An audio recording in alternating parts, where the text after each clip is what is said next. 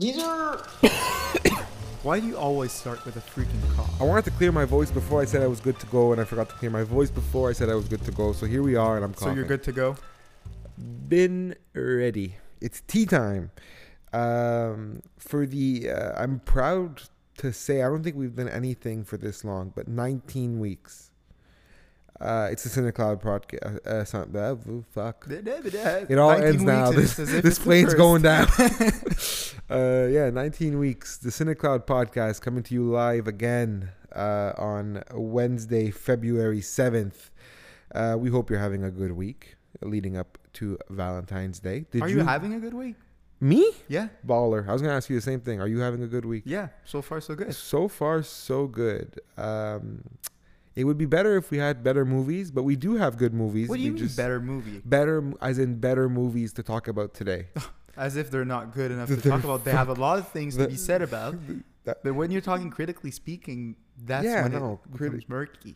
No, we don't need to actually be, objective in any sense of the way, No, right? the sense is, I think objectivity kills the fun in it. It does, absolutely. We're going to talk about Argylle today. We're going to talk about the Mr. and Mrs. Smith franchise, the series that just started. We're going to talk about some trailer news, some film news, and we're going to have a fan casting bit towards the end of the show. It'll be a lot of fun. Before we do any of that, last week, after the publishing of our podcast, the news came out. Carl Weathers died. Yes. Passed away. And we're not the ones that usually push around those news because, truth be told, we're not news outlets. So, but this guy, you asked me how my week is going. I said baller. It's been baller because I average about one Rocky movie a week this week. I've been watching them. And I've rewatched Rocky 3 2 times. Movie a day? No, one Rocky movie a day. Yeah, you said a week. I meant a day. Yeah. No, a day this week. Okay. In the past week, I've watched almost a Rocky movie every day. I watch it with my dad at night. I don't. It just comes on because we put on a Rocky movie and we start watching it. I think we've watched Rocky 3 twice. Yep. And it's cool because you see the news. Carl Weathers passed away. You see all the tributes get poured out by all of his co-stars: Pedro Pascal, Sylvester Stallone, various members of the Hollywood industry, co-stars, directors. Adam Sandler made a post for Chubbs at a Happy Gilmore. These characters that Carl Weathers fulfilled are iconic, and Apollo are definitely the most iconic out of them all. And he inspired an entire generation. And I know, for sure. Anybody who's part of the Rocky movie holds a special place to me anyway, because you inspire filmmakers to believe that it's possible. Mm-hmm. Because without their contributions to Sylvester Stallone's plan, that $860,000 budget, you never get Rocky. You don't get Sylvester Stallone. So you need those people. You need someone who believes in them, and Carl Weathers believed. And what a career. What an individual. Sick. I remember I watched him in The Mandalorian just a couple seasons ago. So he's absolutely great, and he brings so much energy to his performances. And like I said, I test only by watching Rocky this past week, and I see how Apollo acts. It's great stuff. So Carl Weathers, thank you very much. Very cool career. Yeah, of course you'll be missed. And yeah, man. Sylvester Stallone made a tribute. He said it best. He said, "Keep punching," and that's all you gotta do. Keep punching. So yes, rest in peace to Mr. Carl Weathers. But yeah, we gotta tackle this movie because this movie's just—it's the movie of the week. There's no way around it. There's no two ways. It was hyped as fuck. Yep, I was hyped. I know you were. Argylle. Matthew Vaughn's latest. Matthew Vaughn directed The Kingsman. He's not a director known to be messed with. He's very good. He's able to put together seemingly opposite ideas and scenarios into something that is both working well as a movie and goes beyond the typical medium of his style, which is spy movies. Yeah, because we're so used to see either Jason Bourne trope, the Timmy Cruise in Mission Impossible, or the James Bond trope. Yeah. He came in with this satirical approach to espionage movie with the Kingsman series, and it did not come off as Inspector Clouseau-esque of goofiness. No, it was just straight up really interesting. It's a good time. He's it's a shame when you, okay, because Argylle is really special. Yeah, you know, you look at a guy who's only has 9 movies directed under his belt, and one of them is a short film for Nike. He's got 8 movies under his belt, really, and the Kingsman franchise is 3 of them. He did X-Men First Class, which is outstanding. Mm-hmm. Kick-Ass, which is very fun. Stardust, which I will not lie, I have not seen. And Layer Cake with Daniel Craig back in 2004. He's spaced out his career well. He's made a name for himself in this Kingsman lane. Recently, at the very least, because yeah, again, as you mentioned earlier, X-Men First Class was a first class of a movie. Like this, yeah, it's really good. It was really, really good. And so is Kick-Ass. Mm-hmm. Kick-Ass is fun. And so I feel like his Matthew Vaughn's best moments come out of his ability to take an ensemble group with a sole mission and group a team around that mission and see how they act in together. Because his characters develop and there's a lot of banter. It's a lot of fucking around. And it's a lot of action. When the mission is strong enough to be a like center plot point, and you're able to build characters around it, that's when he shines the best. Yeah. And when it comes to Argylle, I feel like it's the elephant in the room because we've not mentioned it yet. Yeah, and I Argylle. want to jump on it. Yeah. It's not a miss by any like chances, but it's special. Okay, so quick thoughts on Argylle. Out of me, yeah, and I wrote it in the review that's up on the Instagram, the CineCloud Instagram. It's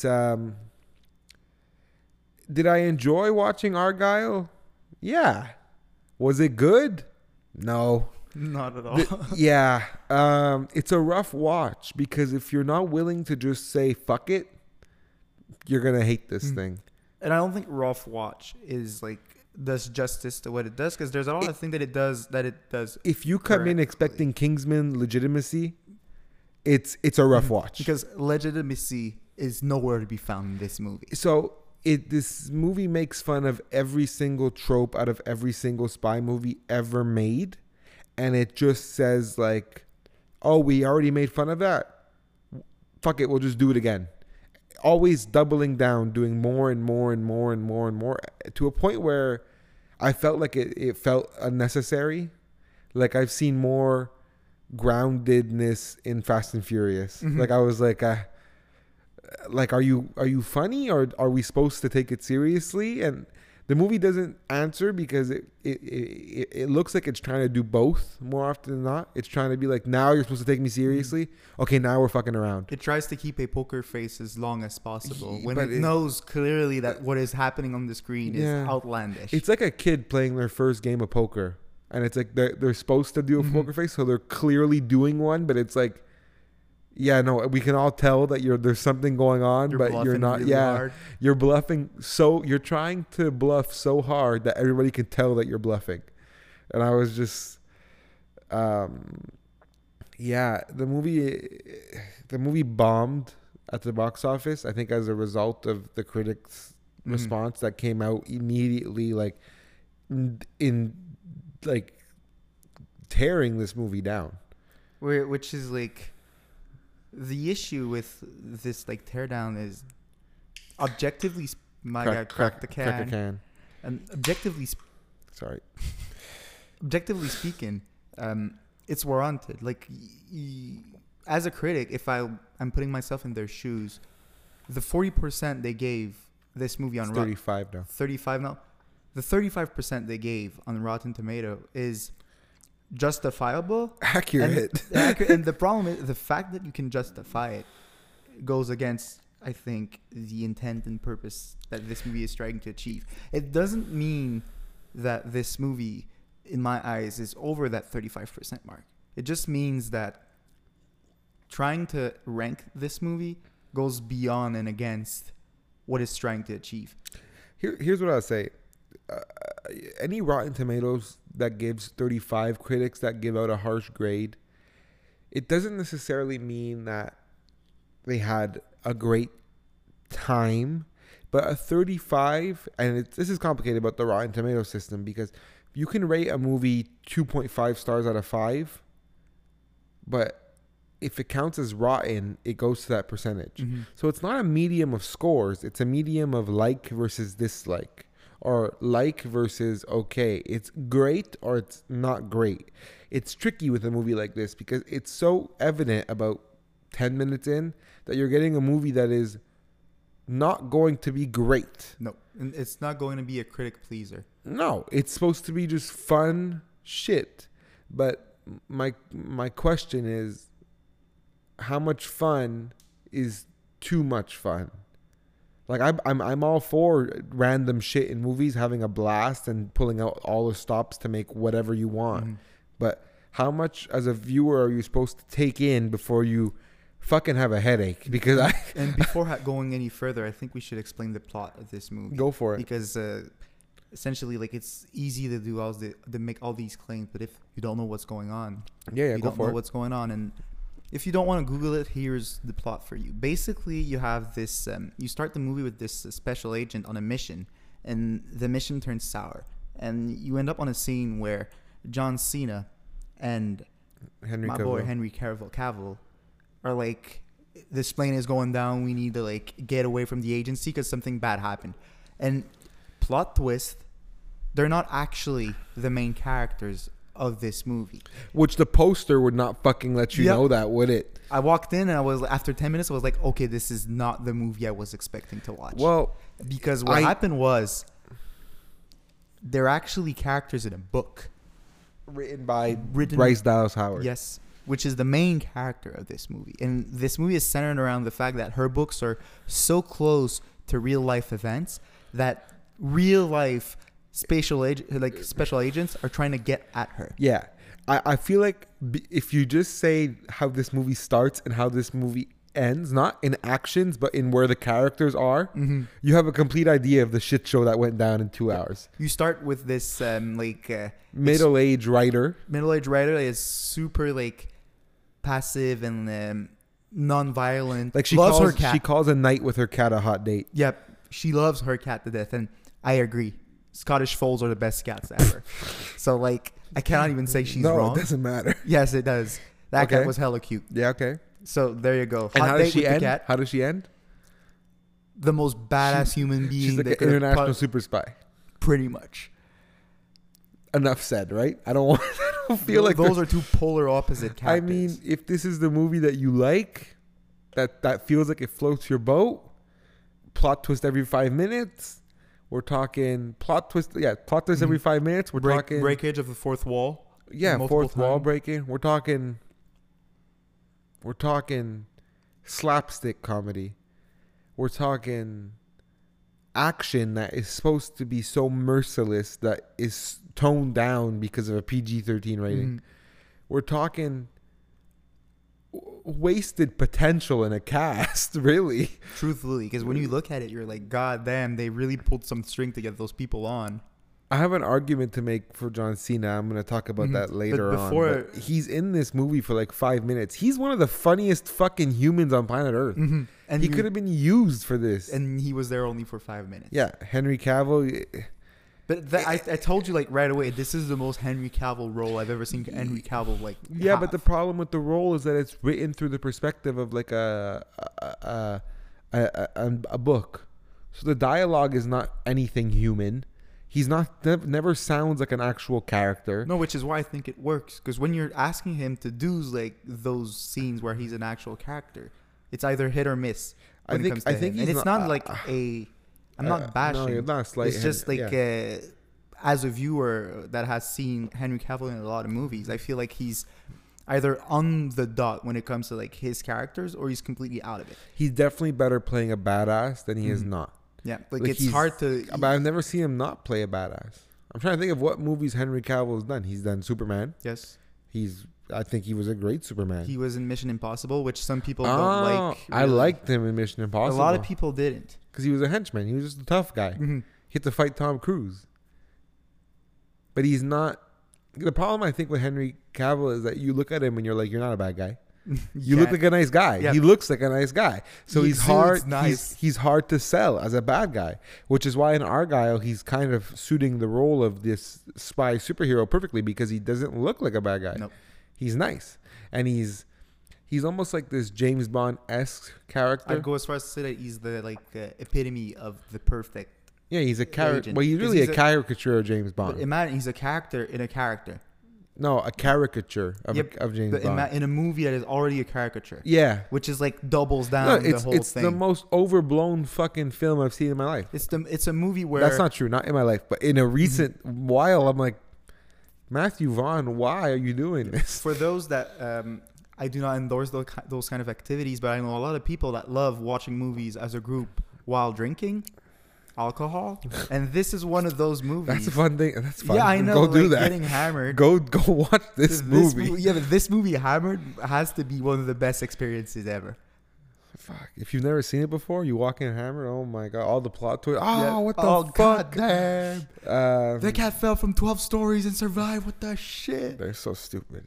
We were lucky because we got to sit in a theater with only 2 other people. Yeah, and to Brother think of Matt. it, that was a Thursday night premiere. Mm-hmm. This movie bombed. Yep. Like it really bombed, and it sucks because Matthew Vaughn deserves better, and this movie deserves better because there's a couple of things that this movie could have done Mm-hmm. that would have made it just more outlandish. First of all, you cannot make a movie this outlandish and not have it be rated R. First off, yes. If I'm shooting somebody, I want to see melon blow. Mhm. Like, make it fucking nuts. But they don't make it nuts. Like, they didn't make it as nutty as it should have been. They made it nutty, but for kids. So it Mhm. comes off more like a kid's action movie Yeah. than anything else. You should have given me that Deadpool violence, like this goofy, like 100%. otherworldly, like no sense ever, like violence. And it's funny because the first, like when you mentioned Fast and Furious, the first thought that like came through my mind was like, those movies never get good scores yet. They still drag a bunch of people in theaters. Yeah, but that's. And- I feel like that's because investment with the characters. Yeah, that's Nobody would go watch Fast and Furious 11 if it wasn't for Vin the Fast Diesel 10 and that yeah, were there. exactly. Yeah. The 10. Yeah, exactly. Mm-hmm. Uh, So You it's know- hard. Like, how do you start that kind of franchise then? Well, think about Fast and Furious. It didn't start where they are now. It started as a street racing team in the middle of Los Angeles, and it was super calm. Fast and Furious 1 is just a chill movie, and they got bigger and bigger to the point where they're robbing banks, and then now they're in space. So do you think this movie like started too strong? Do you think that if this movie was called Kingsman 3 and it would have tied in better with what happened in Kingsman, it would have been better? Right off the bat, so I think we have to talk about that if we're going to talk about this, because this movie contains an a post credit scene or a mid credit scene. It essentially involves a bar called the Kingsman Bar or something like that. Yeah. It has a tie into the Kingsman, essentially, for this teasing maybe a broader universe of Matthew Vaughn films. From what I've understood, specifically on that post/mid credit scene, in the movie, the author that wrote the books previously had 5 that were already released, and this scene specifically was targeted as the first book. Bro, That's what I understood. I'll I tell you understood something. that because the main character that's in that scene is called Argylle. Yeah, Agent Argylle. Agent Argylle, but not written the same way. It's AR space Guile. So It's to me, it felt like, okay, you're going in and trying to like build a prequel of a world you've already goofily built. And my question is then, where's the tangibility in all of that? They can't do anything. They cannot do anything with this movie because this movie feels like a lighter, dumber version of the Kingsman. And the Kingsman is already nuts. Mm-hmm. The Kingsman is already outlandish. It's already a lot of fun. It's hectic. It's fast. And this movie doesn't sniff the heels of the Kingsman. And the thing with the Kingsman too, And the Kingsman are they're not excellent movies, but they're super fun. And this movie's not. This movie compared to the Kingsman wasn't able to like keep in mind the essence of spy movies. Whereas the Kingsman, for me, like I felt that like James Bond-esque stupidity and like kind of like old-fashioned way of going about like secret missions. Yeah. This movie really just felt like a dumb action movie set in a setting that was supposed to be resemblance of the Kingsman. For sure. I didn't feel it. It took a long time to get going anywhere. Mm-hmm. And then when it did, the payoff is so not rewarding. Like, it's not stylistic enough for Vaughn. It doesn't work for his movies, and I didn't think that this movie was very good at all. I thought it was a lot of fun and fun to watch because of how silly it is. But this movie's not going very far, and I think it should be a one-off. Yeah, and there's no reason for it to go very far. I can't see myself watching this thing again. I cannot see myself watching this thing again. But I did enjoy the one time I watched it. I feel like it's the kind of movies that if I were to go at a party and it was in the background and I had nothing to do, yes, I'd watch it. But again, if it's on TV, it's that kind of movie. like if your CTV Montreal news channel on a Saturday night is playing Argylle at 7 p.m. I don't care. This ain't a Saturday night movie. I don't care. It could be any day. Point is, it looks like a movie that plays at like 11 o'clock at night on fucking Fox or something. Like, you know, The like, kind of movie that is just there to like fill a spot. of course, it's what do you want? What do you want more But from there it? are some things that are good about it. Yeah, I really like the Bryan Cranston's role as the. I like Bryan Cranston in everything he does. How can you not? He's Jesse. He's Walter White. Mm-hmm. How can you not? But truthfully, like I felt like he was the tying factor that like pulled that goofiness and put it somewhere. Well, he's definitely one of the most skilled actors on the cast. And I guess the comparison I'm trying to make which is a weird comparison, but to me, he managed to capture that same ludicrous yet like kind of grounded presence that Will Ferrell had in Barbie, where like he's this like henchman, but he's playing a very similar role. Mm-hmm. Which is why I see the link between the two. Yeah. And I'm like, he did it better because he was able to actually put a threat in that movie. And I was like, okay, you're a cool character. You look unhinged AF. Yeah. You're just doing stuff. And you're able to pull strings that even I couldn't predict. I was like, okay, you're actually making me kind of want to see where this is headed. He's definitely a great actor, so he knows how to do this. He knows how to save things. How can you go against Samuel L. Jackson watching the NBA? Because it's stupid.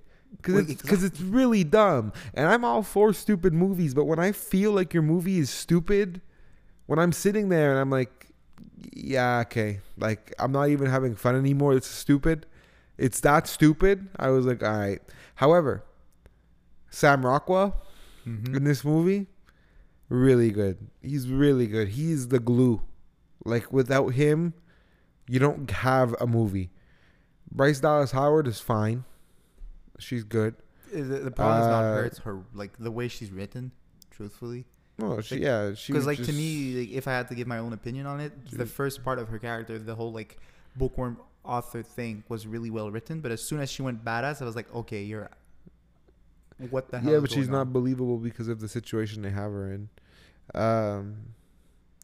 Just in terms of characters and performances, Henry Cavill's fine. Cena's fine. I love John Cena. He deserves a bigger role. Catherine O'Hara, who plays the mother, she was fine. Yeah, I liked her a lot in this movie. She was good. I like Catherine O'Hara. I think she's a good actress, and she's been in a couple of projects recently. She's doing really well. Dua Lipa, this was her first role, because this was recorded before Barbie was. Yep. So this was her first time on camera. She has more lines in this than she does in Barbie. She's better in this. You can't rate a performance in Barbie. It's just, hi, Barbie. It's like, okay, cool. She's John good. Cena's in it too. But she was good in this. Yeah, but like for the small part that she was like having in this movie, she's in it for like 5 minutes. She's like, it's okay. Oh, it's good enough to give her the front of the poster though. Apparently. Cavill, the poster is the most. I gotta rant. The poster is more of the trailer. Like, the poster's dumb. I'm gonna tell you something. No, but we gotta talk about Dua Lipa though, because she's good in this movie. for 5 minutes, though. It's hard to like rate a Yeah, performance. but, But for what she when had you to think do, of a she just, like, did non-actor, the assignment. a non-actor, but it's not easy to act. Like we act like you gotta act. Mhm. She does a good job. She did a good job. The poster's dumb. Because like the thing with the poster is that it really feels like a cop out. They were scared of like putting the two main characters on the front poster, so they were like, we're gonna put some like household names to try to drag people in. Dua fucking Lipa. I'm a big Dua Lipa fan, but like, what the fuck? We're talking about Henry Cavill, whatever the fuck. We're talking about Dua Lipa, Sam L. Jackson. Then you have Sam Rockwell and Bryce Dallas Howard. If you see this poster, well, who do you think is the star of this movie? Henry Cavill and Dua Lipa. Yeah, except they're not. Where this poster would have worked is instead of having Dua Lipa and Henry Cavill on the front page, you should have had Henry Cavill right next to the main character, so that you could see the link between the two. Yeah, but they really give you nothing in this poster. Like, John Cena is ahead of Bryan Cranston. What's really good? And I had 3 minutes of like screen time. What's really good? And Sam Rockwell is behind both of them. He's better. He's the best actor in this movie. He gives the best performance, and he's also the main fucking character. Well, second. They're both main characters. Yeah. Shout out to the cat though for making it onto the front page. That's crazy. Yeah. The greater the lie, the bigger. No, the greater. Wow, I can't read. The greater the spy, the bigger the lie. Well, Argylle lied to me when it showed me a trailer and told me it was going to be good. That's what I'll say. Ended up with a C grade on... completely fine. Yeah, it's fine. It's enjoyable. It's not fantastic. It's just fun. It doesn't take itself... you go out to watch with your friends. Doesn't take itself too seriously, No. which is to its benefit. Because holy Christ, if it took itself seriously, we'd be here with a whole different angle on this thing. Dude, that scene where she skates on oil with fucking like knives. Like, what the She fuck? stabbed herself in the fucking toe, Yeah. but they don't know. She just... So apparently, what I learned the hard way is that you could slide a knife through a boot to like use it as a skate, but by putting pressure down on the skate, the knife won't just go through your foot. Yeah, I mean, if you want to really go deep into it, if it has a steel shank, then maybe it works. It doesn't work. No, It but doesn't work. there's some- She took blades and scraped the bottom of to lodge them there. But when you step on it, in theory, that the hole would go deeper. No, but those boots, and then The boots don't have a fucking steel shank. Yeah, they do. Bullshit. She was wearing her fucking... No, they're work boots. She's wearing her matin boots, bro. She was wearing the boots that she wore to go to the fucking... on the Bringing train. Doc Martens looking ass. Yeah, on the train. Okay, then she's done for it. She feet would have cut in half right there. She would look like the Kingsman girl. Sling, sling, sling. Maybe that was a callback. She's in this movie. She's in this Yeah, movie. crazy. I don't know. The fucking Argylle is something special. The only scene though that I think is worth praise, personally, is when they first enter the apartment of the hacker, and they try to get away from. That entire sequence is a lot of fun. Yeah, like It's it was really really well sequenced, really well choreographed. Yeah, And that was a blast. I really liked that. it was really cool. But after that, like, it really felt like they went at it segment by segment, and they just mashed them together into like a movie. Yeah, they just kind of did things with little to no regard for anything around, really. And if you're interested in this movie, I'd say that it's okay to go see it, but I'd wait for streaming. Yeah. It's the kind of movie you watch at home. I'm sorry that it bombed, but it's not the people that listen to this show that are gonna go save it from bombing. If those who wanted to watch Argylle have watched Argylle already, so if you haven't seen it, wait. It'll come out on streaming in a month. With like Literally, pretty if much less, every if other not movie. less. Yeah, I'd say. They'll realize how like bombed it was, like it did, Yeah, and they'll right away try to like I got a month out of it. I don't think it's gonna minimum. go. Maybe it already has a streaming release date. Where do you think it will stream? It looks like the kind of movie that goes on Paramount. It's Apple TV. Apple TV. It's an Apple TV movie. It explains everything. No, because Apple made Killers of the Flower Moon. Yeah, but that's Scorsese. It doesn't matter. It's an It doesn't example. matter. Apple's made Cha Cha real smooth too. They're not. My they're guy, not- my guy. Yeah, but it's not Apple's fault. Yeah, but Cha-Cha real smooth. Blah, blah, blah, blah. This movie was not supposed to succeed. This movie had a marketing campaign cost of $80 million. The marketing campaign alone had It's more only budget. made 35. Oh Oh no. no. Oh god. Oof. Oh geez Louise, man. Tax write-offs. We love them. That's basically what it is, though. It's the first flop of 2024. I'd say it's a financial flop, but moving as far on as to Madame Web. Yeah. Well, yeah, that one in the like. I'm fucking excited for that one. Now that I saw Argylle, I'm like, fuck yeah, why not? We love the bombs. It was a great fucking week for spy movies and spy content. I just realized it back to back because, whatchamacallit, last Friday was the premiere of Donald Glover's iteration of Mr. and Mrs. Smith on Amazon Prime. Classic franchise. Yeah, Now franchise. Classic concept, I guess. I watched episode 1 thinking I was going to brush up for the show. And then I watched episode 2, 3, 4, 5, 6, 7, 8. I finished it. The show works and it's really friggin' awesome. It's really cool. First of all, I think it's about time we realize that Donald Glover, and I might be just late to the party because maybe people realized it already. Donald Glover is like a force to be reckoned with as a writer, as a director, producer, as an actor. He's all over this project. If I had to he's a beast. Explain why you're like you came around like right now onto like Donald Glover's as a good writer is because he's always been like people don't know how to like in which box to put him in. Yeah. Because he does music, he writes, he does TV shows. Phenomenal he does talent. Movie. He really is. He's just like, as you said, a force to be reckoned with. And when people don't know where to put you, it's hard to like actually The man remember. made Redbone. Can we not? It's fucking awesome. There's a reason that song's awesome, and it's because of him. And there's a reason this show's awesome, and it's partially because of him. Big part to his co-star Maya Erskine.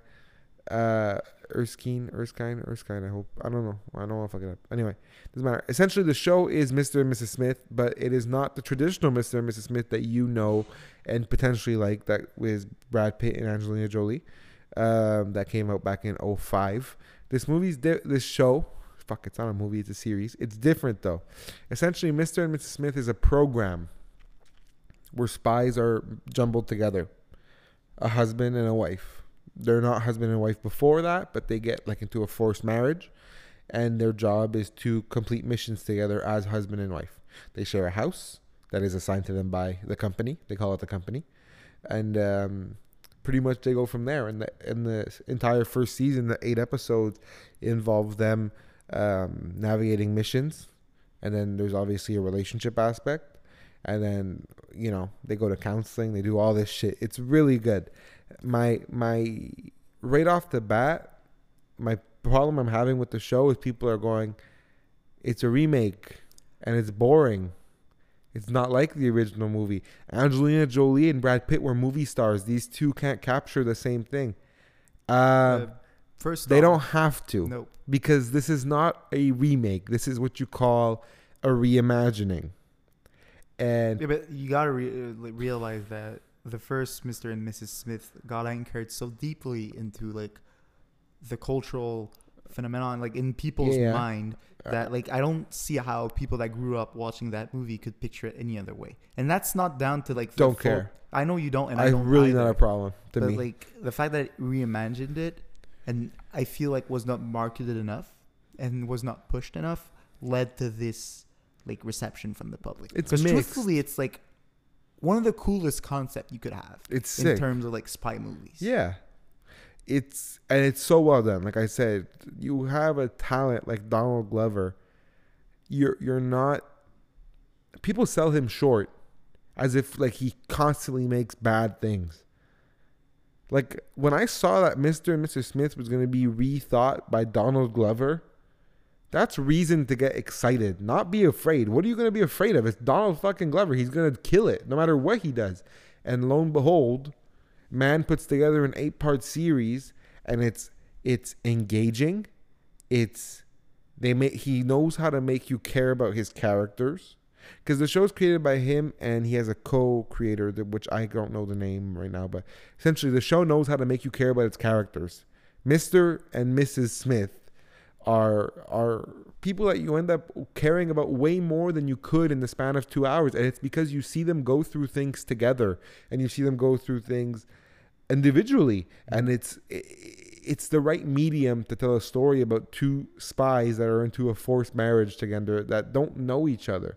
Like, they have conversations where Donald Glover is like, or I should say Mr. Smith is like, so we're married. And she's like, yeah, but we're not really married. We're fucking spies.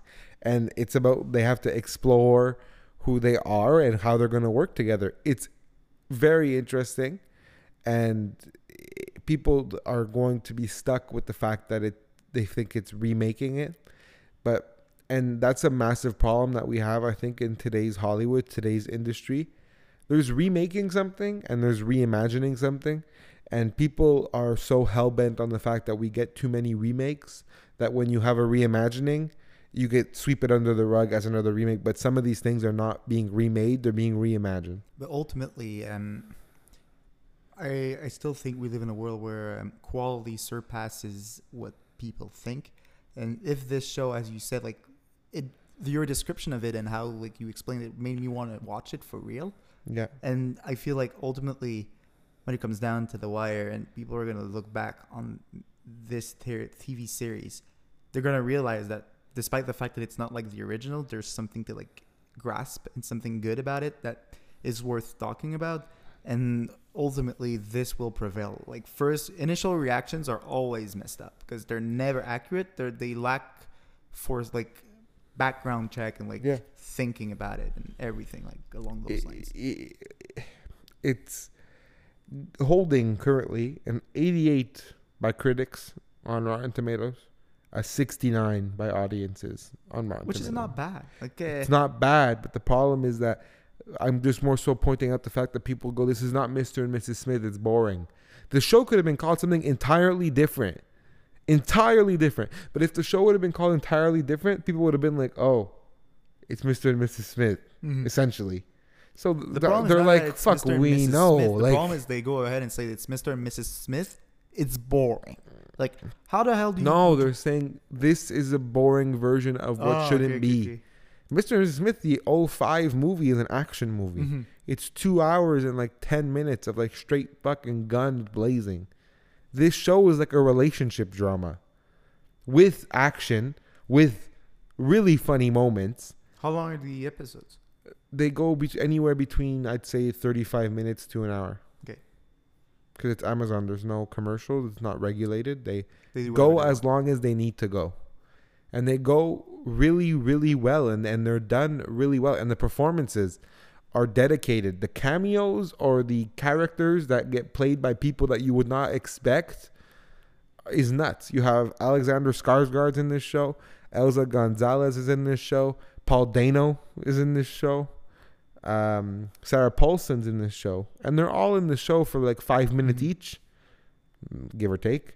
But it's always fun to see. They're fun to see because they come in rotating. They play off so well. And the two, Mr. and Mrs. Smith themselves have great chemistry and they work well together. This is something I think we should stress even more. The fact that like nowadays TV shows, since they're on streaming, can allow themselves to pace their episodes differently and they don't have to like restrict themselves to like a 45-minute format, which fantastic. Is incredible because truthfully you have episodes that are only worth 35 minutes of someone's time and you have other episodes that are worth an hour and 10 minutes of your time. And the fact that they switch their gear from delivering as many episodes as they can to like delivering the story they want to tell in the most like faithful way to the idea that was originally pitched is really like cool to see. It's one of these things where, like you said, they're building on something. Like Mr. and Mrs. Smith is the basis of a concept that worked. It's not a great movie, by the way. I don't know who defends this movie that hard. It's not that great. But Angelina Jolie, Brad Pitt, whatever. The point is this movie builds on that idea. They go further. They make more. They make it a story that the original concept doesn't have. To answer your previous question, it's a movie for the people. Like, that's the only reason. Mr. and Mrs. Smith, the original movie. Yeah, it's an action movie. That's why it lives in people's hearts. Yeah, like, it's a movie like you watch with your family when you were young and were like, this movie was hella stupid, I remember. It's the kind of shit that like gets anchored in your brain when you're 11. Yeah. YouTuber and content on the, you know. So automatically best source ever. No. I'm just saying he's a guy who reviews movies. Like we talk about them every week almost. Austin Burke. Yeah. Maybe never mentioned his name on the pod before, but I watch his reviews, and he pretty much sums it up in a great way. He says, whether it's the chemistry, the writing, or a combination of both, there's so much to love about our two leads. It just works, period. And this is why this show is great. I don't think people, again, I think there's a problem with the idea that people see the same title and they see different people and they go, this is not going to be as good, or I can't believe they remade it. Just give it a shot. But they're all initial reactions. Like, they've not even watched it. That's what I'm saying. People don't give it a shot, but you got to give this a shot. This is something you got to give a shot to. Like, but it's concerning when you realize that half the reviews and half the, like, traction any piece of media gets nowadays is based on first-hand reaction that are not even involving the media. It's just, like, rating. At one point, you're just, like, misleading people as much as you are being misled. Yeah, you got your head in the wrong idea if you think this movie, this series is just is not good for whatever, because you gotta take a chance. Take a chance on any piece of content, even if it's a remake, even if it looks bad. Take a chance, and if you can't stand it, then okay. But this is a show that is impossible to not stand. If you can't stand this show, you must hate humans. And if you don't want any of that, if you don't want to do that, why do you even waste the time talking about it? Yeah, why would you complain? Well, that's kind of the society we live in, when we talk a lot, right? Me and you here talking a lot about things that don't matter. Truthfully, first world problem. They matter to us. I can't believe we're gonna go from blabbing about people giving initial thoughts to going to talk about a trailer. Wow. The irony is. Welcome to the Hypocrite Central. Here we go. The Long Legs trailer was premiered by Neon after so many stills and posters and short videos on YouTube. Can we talk about Neon for a second? Yeah. Neon and Neon. Like, is Neon. It like Neon, like the light? Neon Films, yep. Because like Neon Pictures. They're starting to blow up. Is it Neon Pictures? Okay, what the fuck? Neon Films. Neon Film Studio. Neon. It's just called Neon Rated. Neon. I don't know, man. They've been on a fucking tear. Like you were saying. Go. I'll let you. So like, first and foremost, I just gotta mention that like, before the past 18 months, I've never heard of him. Yeah. And I don't remember the first movie that actually had that neon logo when it started. But I remember. Could you refresh my mind? Well, for me, I remember seeing it for I, Tonya. Okay. Which was the Margot Robbie movie about Tonya Harding. But that's back in 2017. So it's a while ago. Mm-hmm. It was also their 7th movie ever. They started in 2017. It's a really new company. Yeah. And let me hang on, I gotta find one of these movies that you are going to be like, yes, I recognize.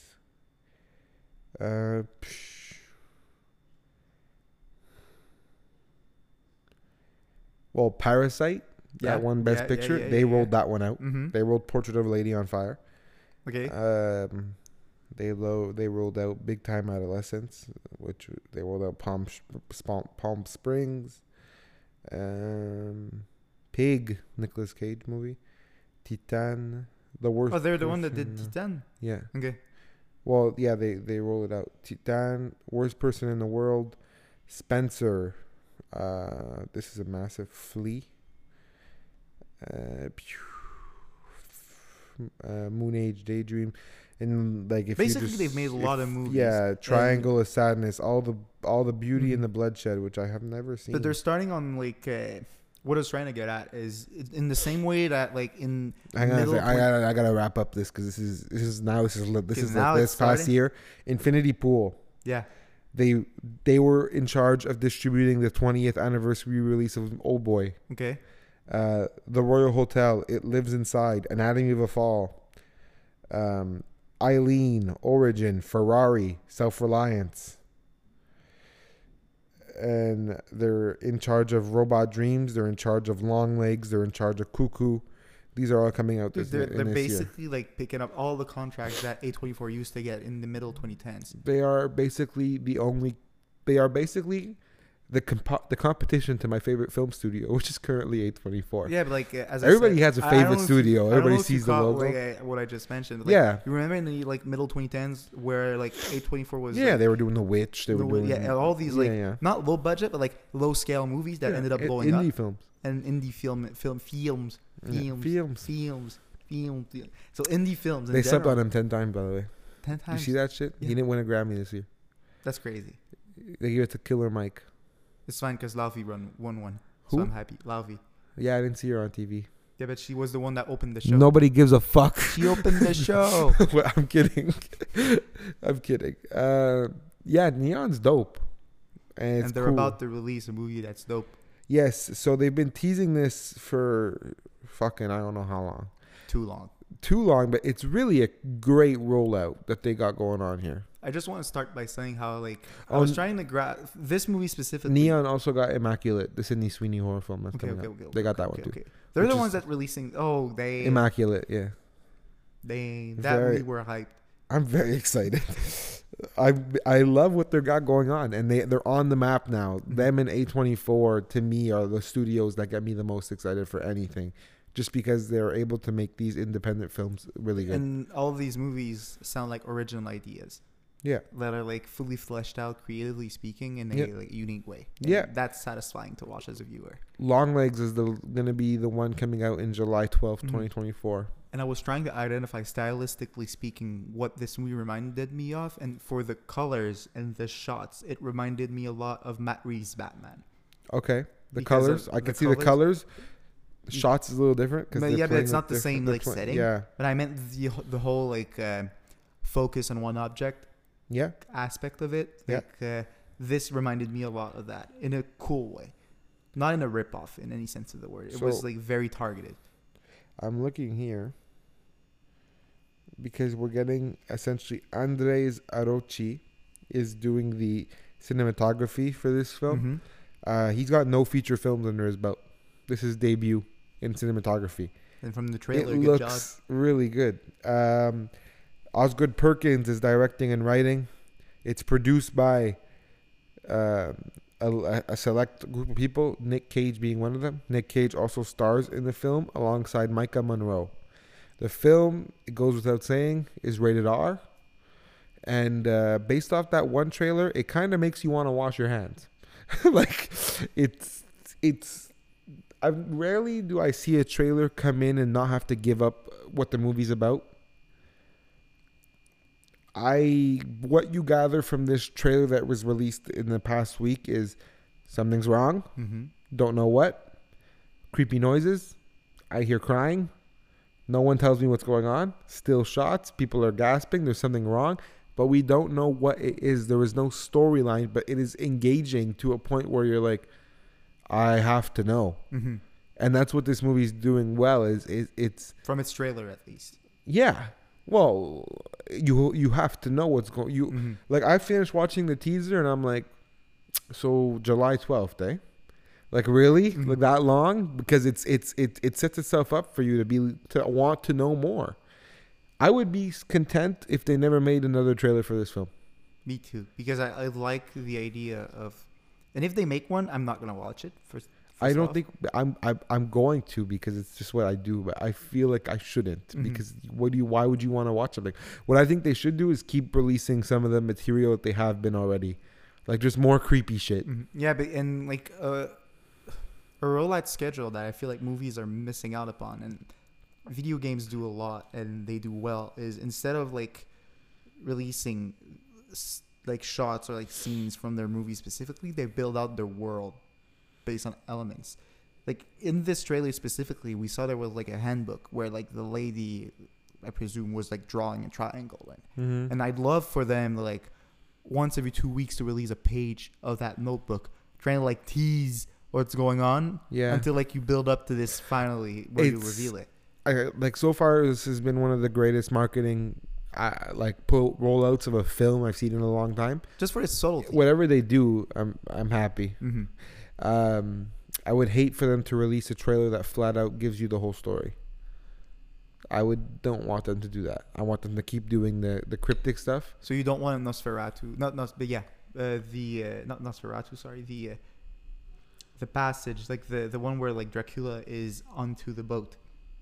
The last voyage of the last meter. voyage of the meter. Yeah, Because in the trailer alone, like you knew everything that was going on. They told you everything. No, don't do that. Don't tell me everything. I don't want to know. I want to be scared shitless. I don't want to. I want to be spooked when I watch this movie.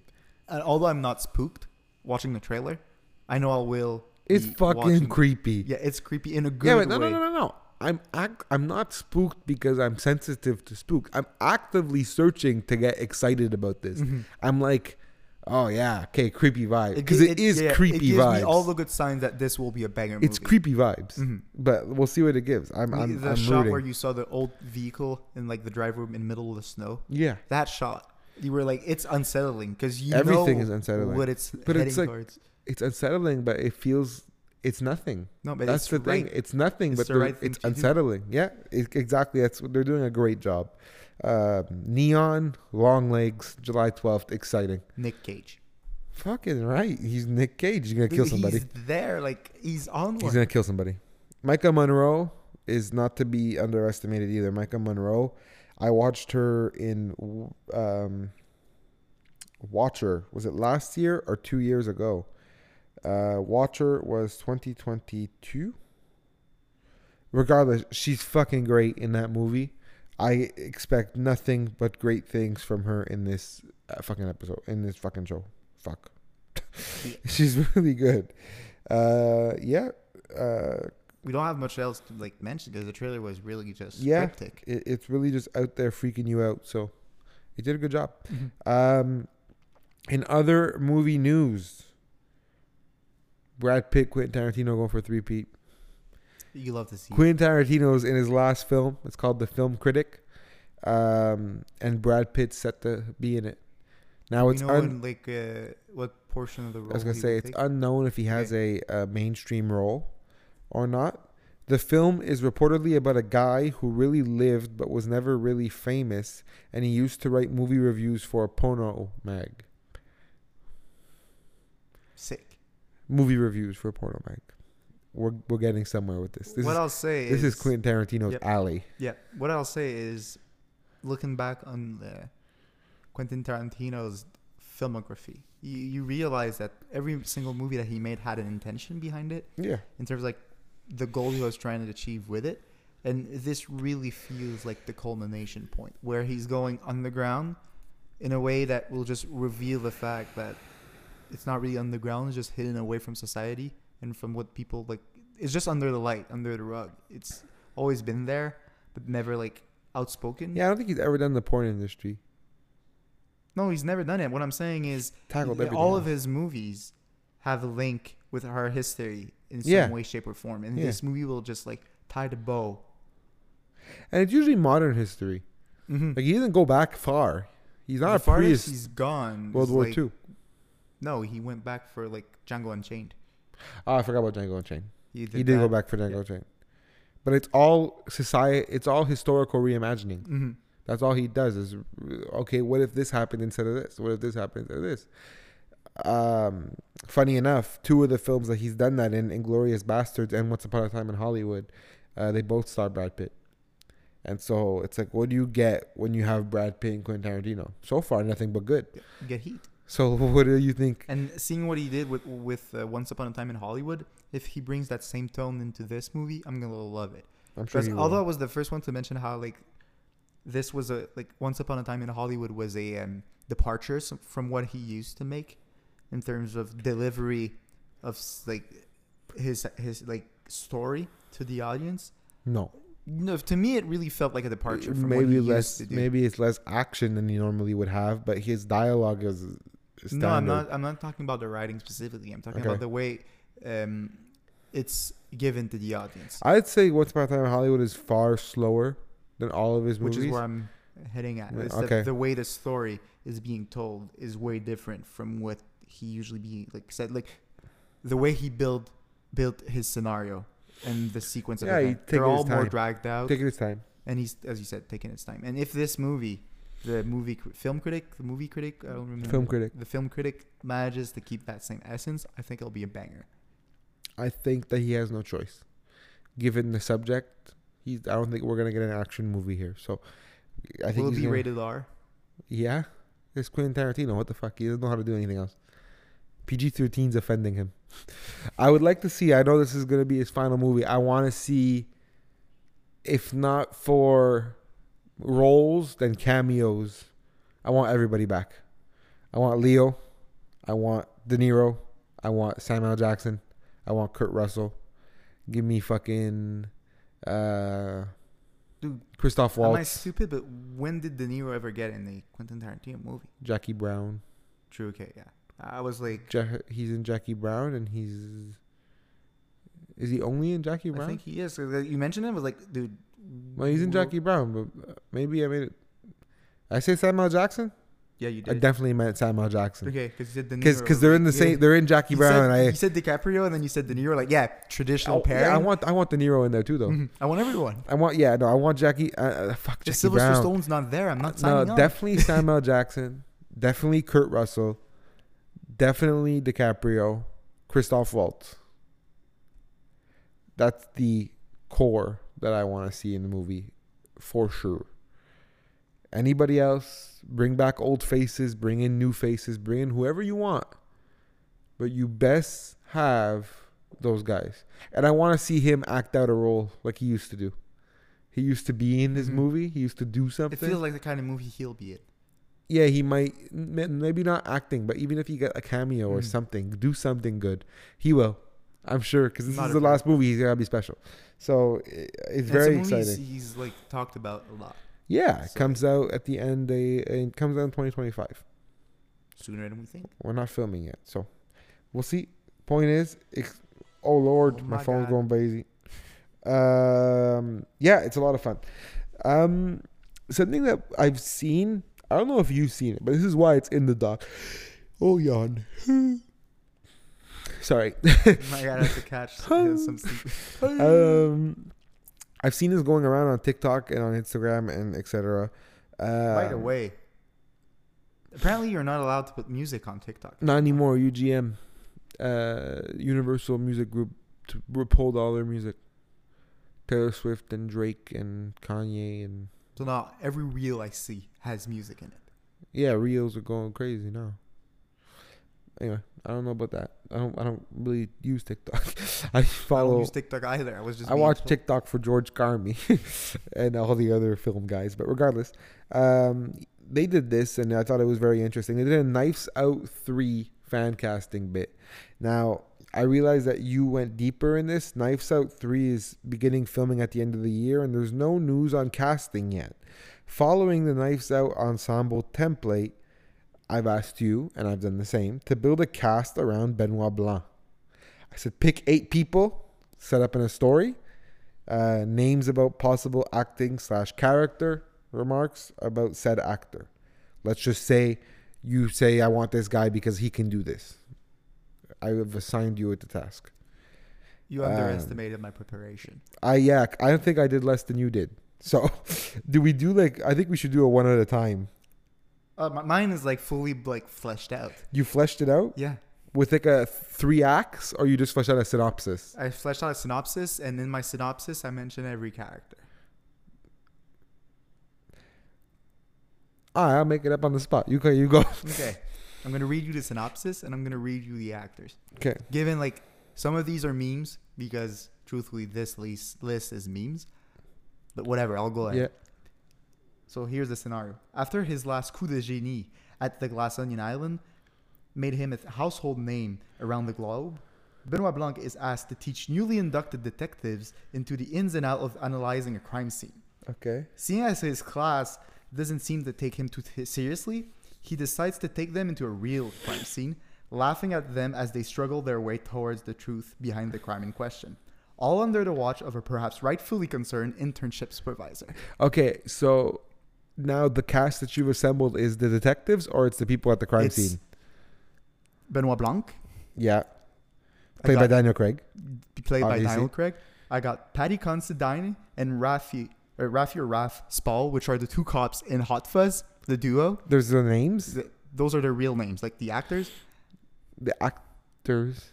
You put the actors from Hot Fuzz in your movie? Yeah, Okay. for shits and giggles. What's their names? Paddy Considine. I don't know how to say his name. Hot Fuzz, I'll tell you. And Rafi Spall. They're basically the duo, like the two doofus. They're like, do you remember how like they're always saying how he's stupid? Why are they in this movie? Because they're there. They're like they're the two detectives at the crime scene that are actually enrolled to like try to solve it. But not Simon Pegg and Nick Frost. No, they're too obvious. Okay, so you went with Paddy Considine and Rafe Spall. Yeah. Oh boy, that's Jeez Louise, man. Okay. No, okay, they're there just all to right. say like they'll be like, in and out. It's the cameo. But are they starring characters? Are they part of the 8 that you selected? Yeah. Okay. Okay.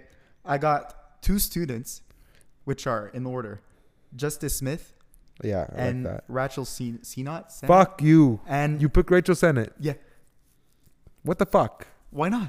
I put Rachel Sennett in my list. I Bullshit. I left the third student open for interpretation, Okay. and my final actor in, so it's not completely 8. It's the internship supervisor. Yours, truthfully, Jennifer Lawrence. Yeah, okay, I like that one.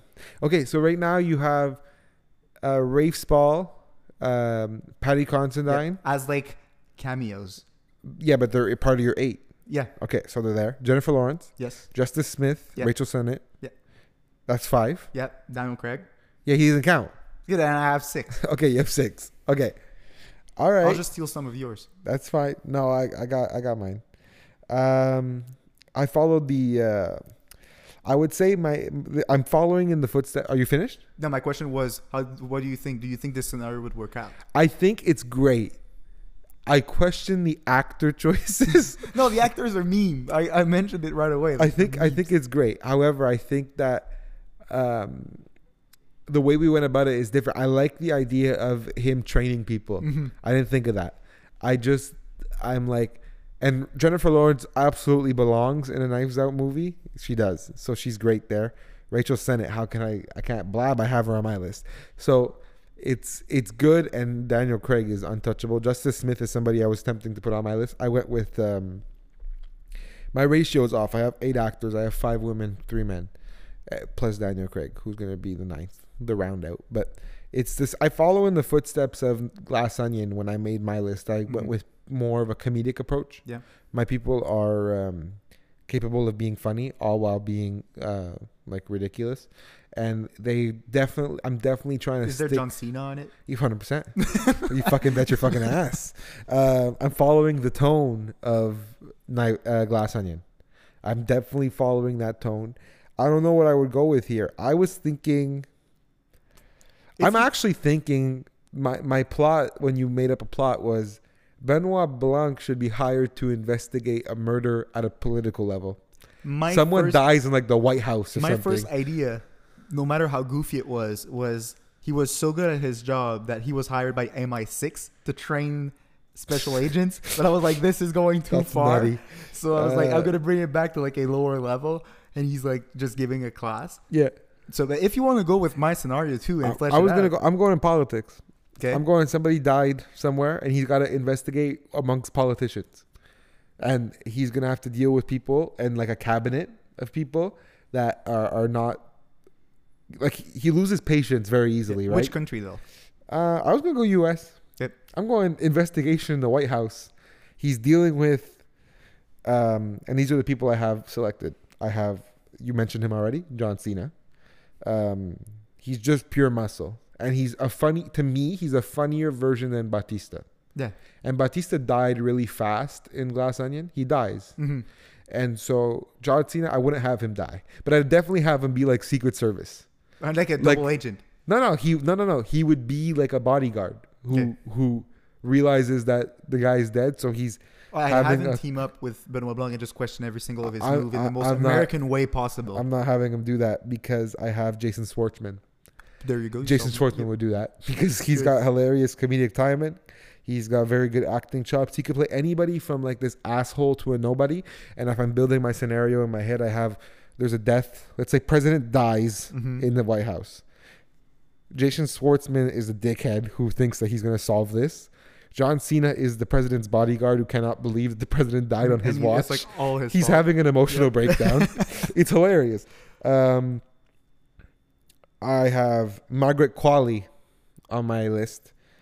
Margaret Qualley is so great.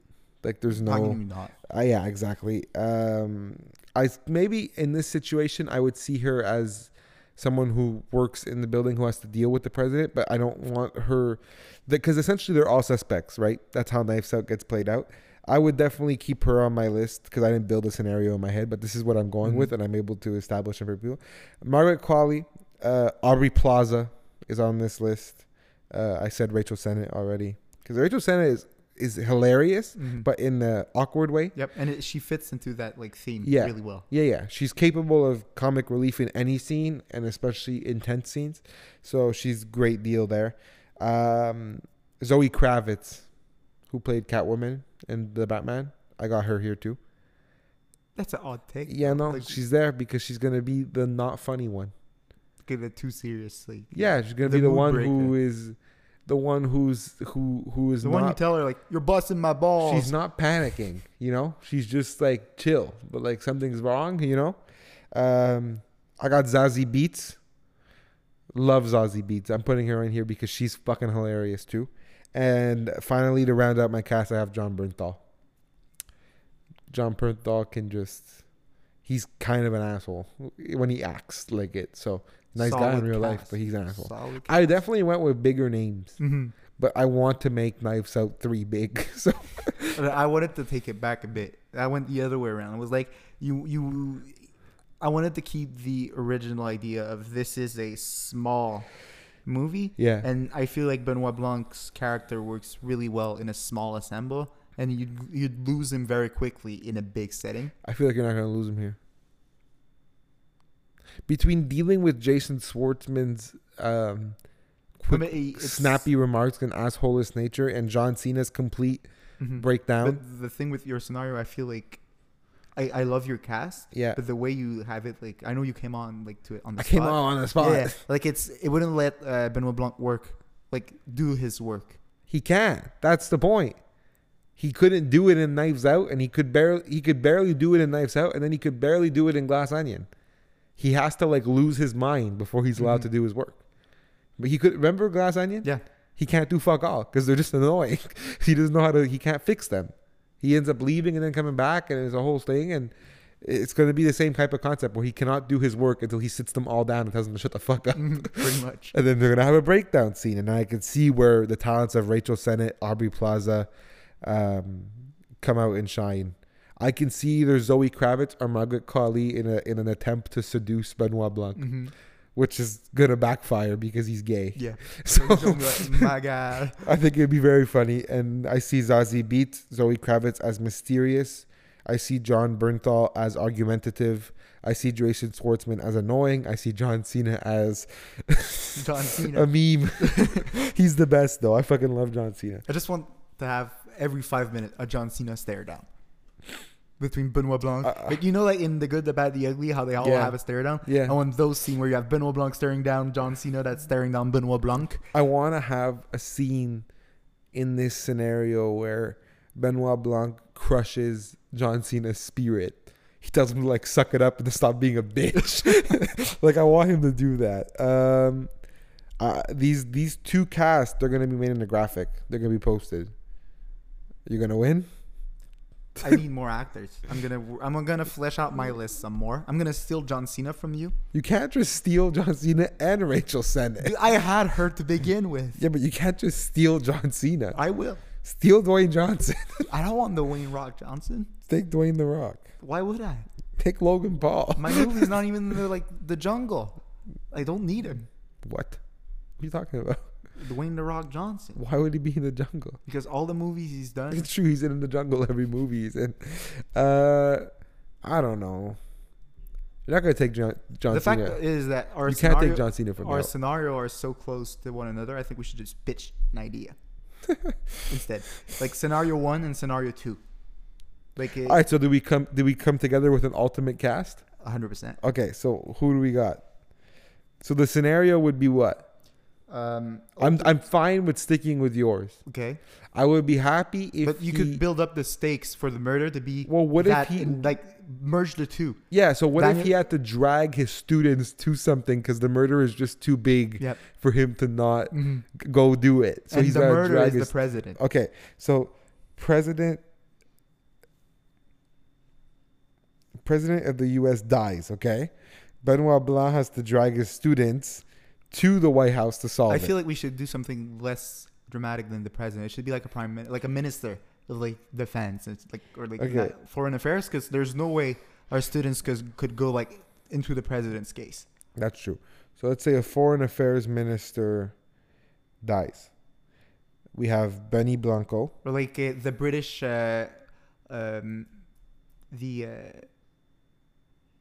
know, the like each country has like a It has to be American. but You like can't pull off any but of these you actors. know how like what's the name in Argo? They have like the mission The is ambassador? yeah. So the ambassador of the like Great Britain is like killed in America, and so Benoit Blanc is dragged to like solve the case on American soil, and so he brings his students with him, all under the watch of Jennifer Lawrence, and you bring all those people in. So you have like Benoit Blanc would be so annoyed if Jennifer Lawrence is his boss. yep.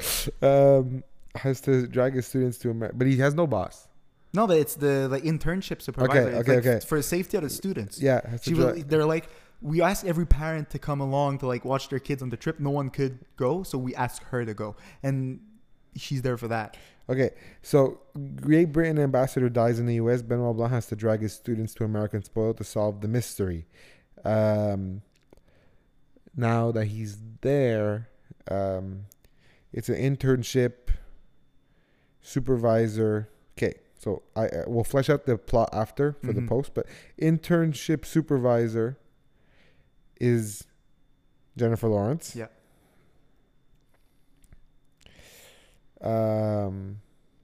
John Cena has to be bodyguard of some sorts. Mm-hmm. The man He's the one who's assigned to like protect the crime man. scene. Yeah, he's the person he's got to be the person who is responsible for protecting the ambassador.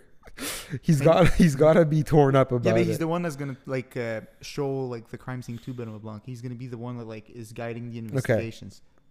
So he's the American agent. Yeah. That'll piss off Benoit Blanc. John Cena. Okay, Rachel Sennett is where? One of the students. Rachel Sennett's a student? Yeah. Along with Justice Smith. Because like his witty nature in Dungeons and Dragons just sold me. I was like, Yeah. I want him as a student that's just like asking every single question ever. Okay, intern 1, Rachel Sennett. Intern 2, Justice Smith. Okay, we got Jennifer Lawrence, John Cena, Rachel Sennett, Justice Smith. Schwartzman make it? Where do you want Jason him to be? Schwartzman? He's got to be an ass. Like suspect number 1. Well, they can't be suspects. Everybody's a suspect. Mhm. So he's got to be an ass. Like his He's got to be like the worst human. Snarky like his asshole. lawyer. Like the victim's lawyer. Victims. No, because he's not British. You need a Great Britain actor. It's tricky. Yeah, but he's on American soil. Like, why would you have a British-based lawyer when you're in America? Yeah. Okay. So we'll just say, let's say a law figure. Mm-hmm. That's what you call. Could be like good cop, bad cop situation, where they're like, don't impede on my crime scene. Like, Well, that's private John detective. Cena and Benoit Blanc. Yeah. Yeah. Who else makes this cast? How many are we? 5. Is the victim dead right away? Yeah. To nod him, since we mentioned him earlier, Henry Cavill is the victim. No, that doesn't work. You gotta be Great Britain ambassador. He is, but he shouldn't be. Who could be a Great Britain ambassador who dies? Think ambassador. I'm thinking a little older. I'm thinking Ralph Fiennes. I'm Thinking in that range. If we are to put Ralph Fiennes in this movie, he cannot be dead. He's too good. He's too good to be dead. If anything, he should be one of those characters, like the one that Benoit Blanc has to like give his report to, like the director of the school. That he's so that like, would okay. How is the training going along? And So- he's like trying to like sell him that everything is going fine, and he knows it's Ralph not going Fiennes is the internship supervisor, which means Jennifer Lawrence would be somebody else. I'd rather have Jennifer Lawrence as internship supervisor. Jennifer Lawrence. Ralph Fiennes could be Okay, we gotta Ralph have Fiennes somebody. could be a second private detective, and they're both trying to solve the case. Now we're dealing with three agents at the same time, though. Benoit Blanc, John Cena, and Ralph Fiennes. Then just put John Cena as like the one that supervises the crime scene. So he's a bodyguard. Yeah. Okay. Now we're dealing with a bodyguard.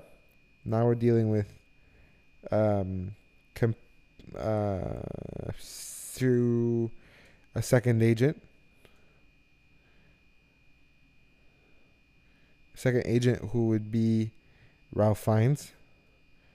And we're dealing with we gotta find somebody who can be the wife or the husband of the Great Britain ambassador. That all depends on if the Great Britain ambassador is a boy or a girl. Then flip it and make Jennifer Lawrence the wife of the ambassador, and put Ralph Fiennes as the program supervisor. Okay. And make sure that like she's in a lot of scenes, because I know she would crush it. She would. Okay. Ambassador wife is Jennifer Lawrence. Okay, where are we? We have an internship supervisor is Ralph Fiennes. Bodyguard is John Cena. Intern number 1 is Rachel Sennett. Intern number 2 is Justice Smith. Then we have a legal figure in Jason Schwartzman. The ambassador's wife is Jennifer Lawrence. And You need a secretary. You need a utility crew kind of guy. secretary. That should be Margaret Qualley. Go ahead. I see Margaret Qualley there. Margaret Qualley. Like a groundskeeping guy, like the individual. A groundskeeper? Yeah. A groundskeeper. Because, of course. I know. I just need to find his name.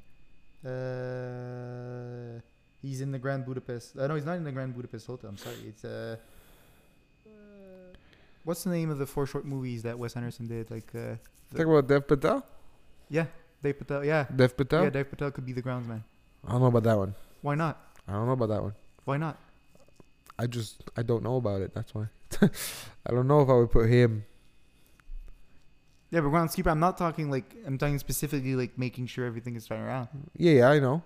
Where would you put it? I If think you it want should him be. on? I think it should be an old man. Oh, you want an old man? Okay, Yeah. you went completely like. I just wanted someone discreet. I think. But if you want an old guy, I think it should be William H Macy. He's Donnie Smith in Magnolia. yeah, I know. I But, think like, I think it should be William H Macy. I fucking love William H Macy. I just want to slap his face every single. No, time I he's see so him. good. He's so good. He's the definition of fast de pet. No, he's so good. 1, 2. It's fine. You can put it on. I don't know. If not, who? You want an old dude? Yeah, if You not, want Paul Giamatti?